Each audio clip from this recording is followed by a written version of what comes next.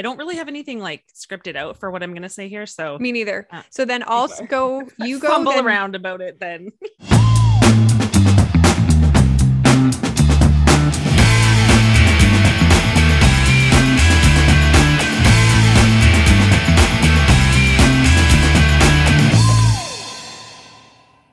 Hi, and welcome to Meet Me in the Middle, the podcast that you're going to learn a little bit more about today. So we're going to try to keep this brief. We just kind of wanted to give you guys a little bit of an idea about who we are, what we hope to do here, what we're going to be up to, and a little bit more about us, so you know who you're listening to. This collaboration kind of came up over the course of COVID being like the starting point, not really a context, I think, considering it is ongoing for, I don't know, maybe forever, I guess now. It's like before COVID or after COVID. But really, the three of us had a lot of really juicy conversations and felt like we wanted an opportunity to talk about them with other people. So this podcast is our sharing of some of those juicy conversations. What we're going to be talking a lot about is where we see opportunity to look at both sides of something and find something in the middle. What we saw and continue to see, I think maybe I only speak for myself when I say this, is a real increasing polarity and polarization of views and opinions and tools and politics, when so much of our strength really is found in the middle. And that's kind of our goal here, is to find that middle space, or to suss out the extremes, so that we can come to kind of the gooey gray middle spot.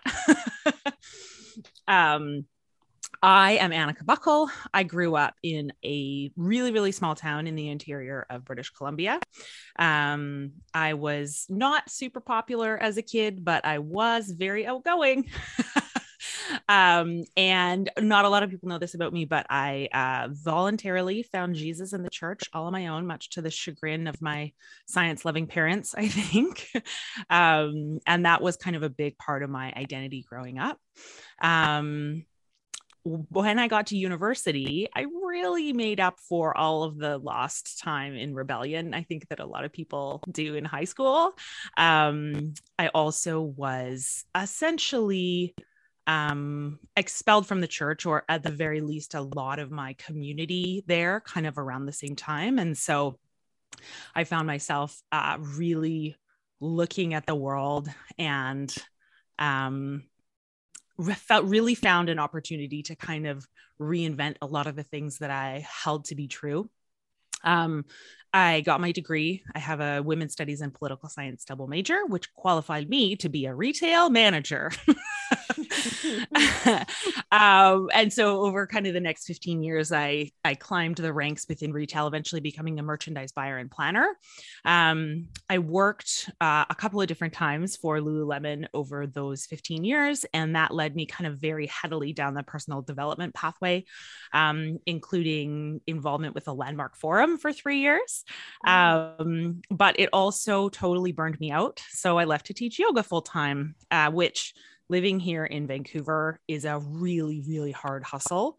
I was drawn into Baptiste yoga particularly, which is notably also quite problematic. There's a great podcast with some of my former fellow teachers around that, and like a little bit culty. You might notice a theme here, from the church to the Landmark Forum to kind of culty yoga. I have a lot of personal experience inside problematic contexts.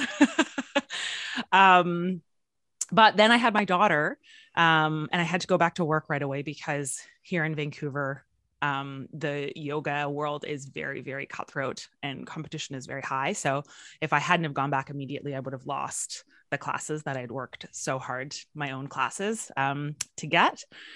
And I was a total mess. She was just under 3 months old. I definitely was still dealing with undiagnosed postpartum anxiety. She was an absolute mess, not sleeping at all. And I just kind of had to walk away from all of that. And I got to spend a couple of years being full-time mom, which was amazing. I was introduced kind of within some to essential oils, and within direct sales I found great community, and then over the course of the pandemic, so much of all of the worlds that I have been a part of have just gotten really polarized, and so that's kind of what drew me into this project, into this podcast. That I feel like I just learned a lot about you, and I've known you for so long. Hello, everybody. My name is Jenny Omani. I am born and raised in Vancouver, which is rare. Literally 0 people are actually born in Vancouver. Everybody just comes here for a more expensive life. I don't know. But I was lucky enough to just be born here on the West Coast. And like super unremarkable childhood. Kids got divorced. Parents put me in counseling so that I was well adjusted to it, which is actually, thank God they did, because wow, I look back and I'm like, that was a really smart move for my parents. So it was honestly really unfazed by the divorce. And, my mom went back to school, did her master's and her undergrad with 2 kids. So I got to see that like single mom sort of figuring things out, and wicked role model from seeing all that. And went straight into nursing school from high school. The reason I have a science degree, so nursing is a science degree, is because I did not take a language 12 because I passed my language 11, my French 11 on a technicality. The teacher did not actually issue notice that I was failing in time, so she was not allowed to fail me because she didn't present that information to myself and my parents by the date. So she like actually was not allowed. She didn't follow due process, so she couldn't fail me. So then good news for you.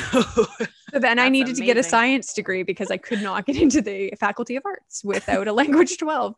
And honestly, I just looked at the different science programs and was like, nursing seems cool. I honestly really don't think that 22-year-olds or 18-year-olds should be allowed into like professional schools to graduate when they're 22. I think it's just a terrible idea, and they don't do that anymore, I don't think. So I went to nursing school, University of British Columbia, got my bachelor's there, graduated 2006, went to the hospital. I'm still at the same hospital. I worked in their neurosurgery department, neurology department for 2 years. And then I've been in ICU for the last 13 years, when I've done a lot within nursing. So I've done clinical teaching for specialty program for critical care. I've worked as a clinical nurse educator, done a little bit of like ghostwriting for our professional practice department, and currently just am at the bedside as a casual nurse because it sounds weird because within nursing 0 people say this really, but I love bedside and I love bedside nursing, and I can't get enough of like the families and the environment in ICU. So I could be a gazillionaire and I'd still pick up bedside shifts in our ICU because I literally love it that much. I don't actually know the year, maybe 2018-ish. I ended up getting sort of involved with a direct sales company, which at the time was awesome, gave me great community. Met some really good friends through that, which is kind of the biggest carryover I have today from that. And it gave me, what direct sales did for me is it gave me just a glimpse of the fact that people work in different ways, because my husband's in banking, my dad's a lawyer, my mom's a teacher, like very traditional jobs all around me. So I had never really seen anything beyond that. So it just gave me a bit of a glimpse into a different way to work.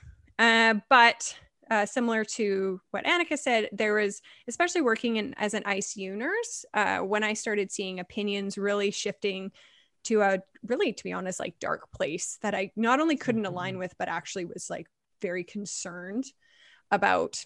I withdrew from basically all association with direct sales. But it was a real blessing because I ended up starting my own business. And from the ground up with a girlfriend, we figured everything out on our own, like the whole 9 yards, Shopify, like all the e-commerce, product development, packaging, all of that stuff. And it really lit my creative sort of flame on fire. And having that business really helped me through the trauma experience working in ICU during COVID, during the 3rd wave. So my business is like my baby for so many reasons, because it's, it was a huge mental support for me and really gave me just, gave me an outlet as I sort of navigated that traumatic experience, which now, fortunately, I feel way better about. I'm still working in the same area. Obviously, the conditions are different now, but yeah, and that's kind of where I am now. And now I love, after creating that first business, I very much love that. And I'm working on I've got at least 2 more and a third-ish in the works for like down the road. Cause the idea now of just like starting up different companies is just so fun to me. So total 180 in my life, my professional life. And then here we are chatting about this stuff, because like I said, this is like the accumulation of 2 years worth of voice memos back and forth. Yep. How do you feel about a 9-minute voice memo? Because we feel really good about them. Yeah, we do. We do. Hot tip: recorded in voice memos, because then you can pause and come back to it later without starting from the beginning. Oh, I love it.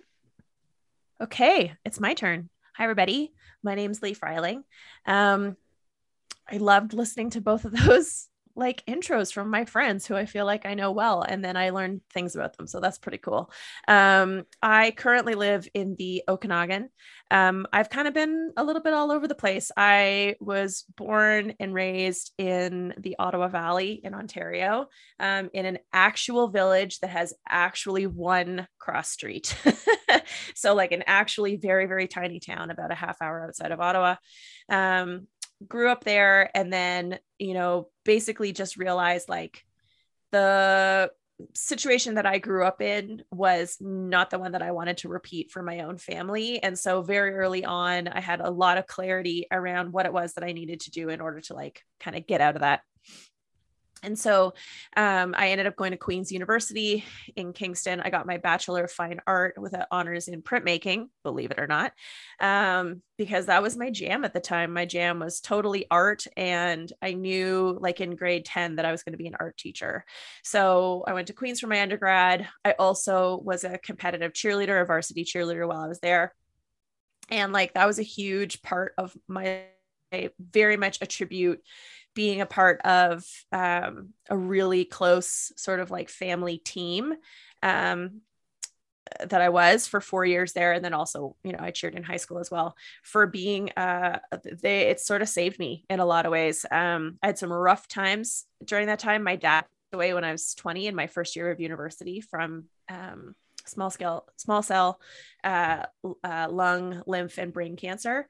And, that was super traumatic. And I didn't get any support for it. I didn't get any mental health support for it. Nobody was like, hey, you just lost your dad and you're 20 and you're in university in like a really competitive program, and you're also a varsity athlete. Would you like some support for that? Like, nobody was like, that conversation just didn't exist. And so by the time I was in 4th year, I was in rough shape. Like, the fact that I graduated is literally only due to the fact that one of my professors saw that I was struggling and basically handheld me through my graduating show and figured out how to help me get through it. Like, it was just super, super hard. And then somehow also by like a miracle, I managed to get into Queen's Teachers College, where I did my ed degree. While I was doing my ed degree, I won a travel fellowship to go and study art curriculum in New South Wales, Australia. So I got to travel there for like a month. And then towards the very end of my ed degree, I was planning on taking a year off and just like chilling, because I'd been in school since kindergarten straight. And I was planning on going to be in school forever. And one day I was just at the bakery I was working at, and this gentleman who I knew from the International Education Department at Queen's came to me and was like, hey, do you have a job? Yeah, teaching job. And I was like, no. And he basically told me that there was a job waiting for me in Thailand if I wanted it. And so I took the job, which felt crazy. And I didn't even know where Thailand was. Like, I thought, this is a true story, guys. I thought that Thailand was a small African country. I had literally no idea where it was. Oh, bless your heart. And so I went to Thailand, and I lived in Bangkok by myself for 2 years, which was pretty wild. Being totally functionally illiterate in a huge, massive Asian city was a trip. But I'm so grateful I did it. It was an amazing experience. I got to travel to Italy to do training in Reggio Emilia, sort of which was what the school I was teaching at used. I got to go to Australia. I got to travel all over Asia. It was a fantastic, fantastic thing to do. And at the end of it, I felt very like, okay, like I felt actually like I'd been on vacation for 2 years and that there hadn't been kind of any real work. And don't get me wrong, I worked the whole time, but it just felt like such a departure from like normal Canadian life. And right towards the end of my contract, they were asking me if I wanted to renew. And because I had been so heavily involved with cheerleading, this one day, this is before Facebook, so I was on like a forum. Like, do you remember forums? Yes. I was on a forum, Canada-wide cheerleading forum, because Canadian Nationals had just happened and a bunch of my friends were coaching teams, and I just wanted to see how they did. And there was a post that said, want to live in BC and get paid to coach. And I was like, oh, dang, like that sounds cool. I had coached in university and I was a judge and, all this kind of stuff. I had lots of accreditation. And so I inquired and they were like, you're the person. We need a cheer and dance person. And I had danced all through high school, all through university. I was a soloist for a pre-professional ballet company when I was in high school. And I got the job and I moved to Port Coquitlam, which is just outside Vancouver, literally for a job that like they never interviewed me for. They just were like, yeah, you have the accreditation we need, come, because it was covering a mat leave. So I went to this school and it was at that school that I actually met my husband, Lance. That's a whole other story for another day, because I'll just talk about things forever. I taught in and out of the classroom for the next 10 years. And I taught art, and I mostly ended up moving towards special ed. And the reason why I moved towards special ed was because I just felt like there was more teeth. So like I love teaching art and it was great, but I found such a deep need with kids who had mental health issues or learning disabilities, or a fun combination. I actually think it's super fun of like giftedness, learning disability, and behavior and or mental health issues. And a lot of these kids just really needed someone to love them fiercely, provide a lot of really clear boundaries around what was acceptable, and to advocate for them. And so I did that for about the next 10 years. I taught in school, I taught in private school, I taught online. I had my kids in the middle of that. And it was great until I was really severely bullied in the workplace. And I was bullied by my co-teachers to the point where like I just had full blown, super severe anxiety, had to go on medical leave, ended up going through a whole, harassment suit. It was a brutal thing. And, I was the person who was bringing the suit forward. These were people who were known to behave like this for like the last 15 years. They had left a trail of people who had been in the same situation that I had been in, but nobody like felt like they could speak up. And I was like, well, I don't feel like I can't not speak up. That ended up basically ending my teaching career in classes, because my anxiety was just so severe. I couldn't even go in a building. I just had I basically had PTSD around it.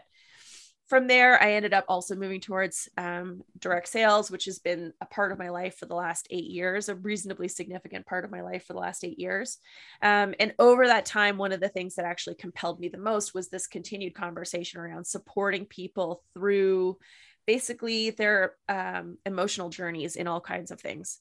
And what I found more often than not was having, just holding space for people while they're having a hard time. So last year, we're now a year and a half into the pandemic. This was last summer. And I really just felt like this thing that had been whispering over my shoulders for the previous 2 years of like, you should go get your master's degree in clinical counseling. I finally pulled the trigger on it. And so at this point, I'm 8 months into my master's degree in clinical counseling. I totally love it. It is a lot of work. Which of course one would expect it to be. But I'm so grateful that this is the work that I'm doing right now and the direction I'm heading towards. Generally speaking, my whole thing in life is that I just want to be as genuinely helpful to people as I possibly can. And I feel like this is kind of the next way. So I'm also grateful for these other women and these conversations we've been having over the last 2 years, because one of the things that we found, which is one of the impetuses for why we decided to start a podcast, was because there just wasn't a lot of places that we found these types of conversations happening where it was not so polarized. It was more about like, okay, well, there's this side and then there's this side. And then the middle of it actually kind of a little bit looks like this. And that led us to, starting this awesome podcast that all you guys are listening to. So if you are liking what you're hearing, which hopefully you are, we would love nothing more for you to subscribe, rate, review, like, share, all the things that everybody on a podcast asks you to do with their content, just so that hopefully these types of conversations, these nuanced, sort of educated types of conversations can be helpful to people. We've got really different perspectives on this podcast, and really, obviously, as per this introduction, we've got a wide sort of like scope of personal experience and perspective, but all of us genuinely hold this idea that we are better together. And generally speaking, the most correct thing to either proceed with or to believe in lies probably closer to the middle of an argument or of a perspective than on either end. And we're just really interested in sort of sharing these conversations that we've been having for 2 years. And hopefully you're really interested in hearing them.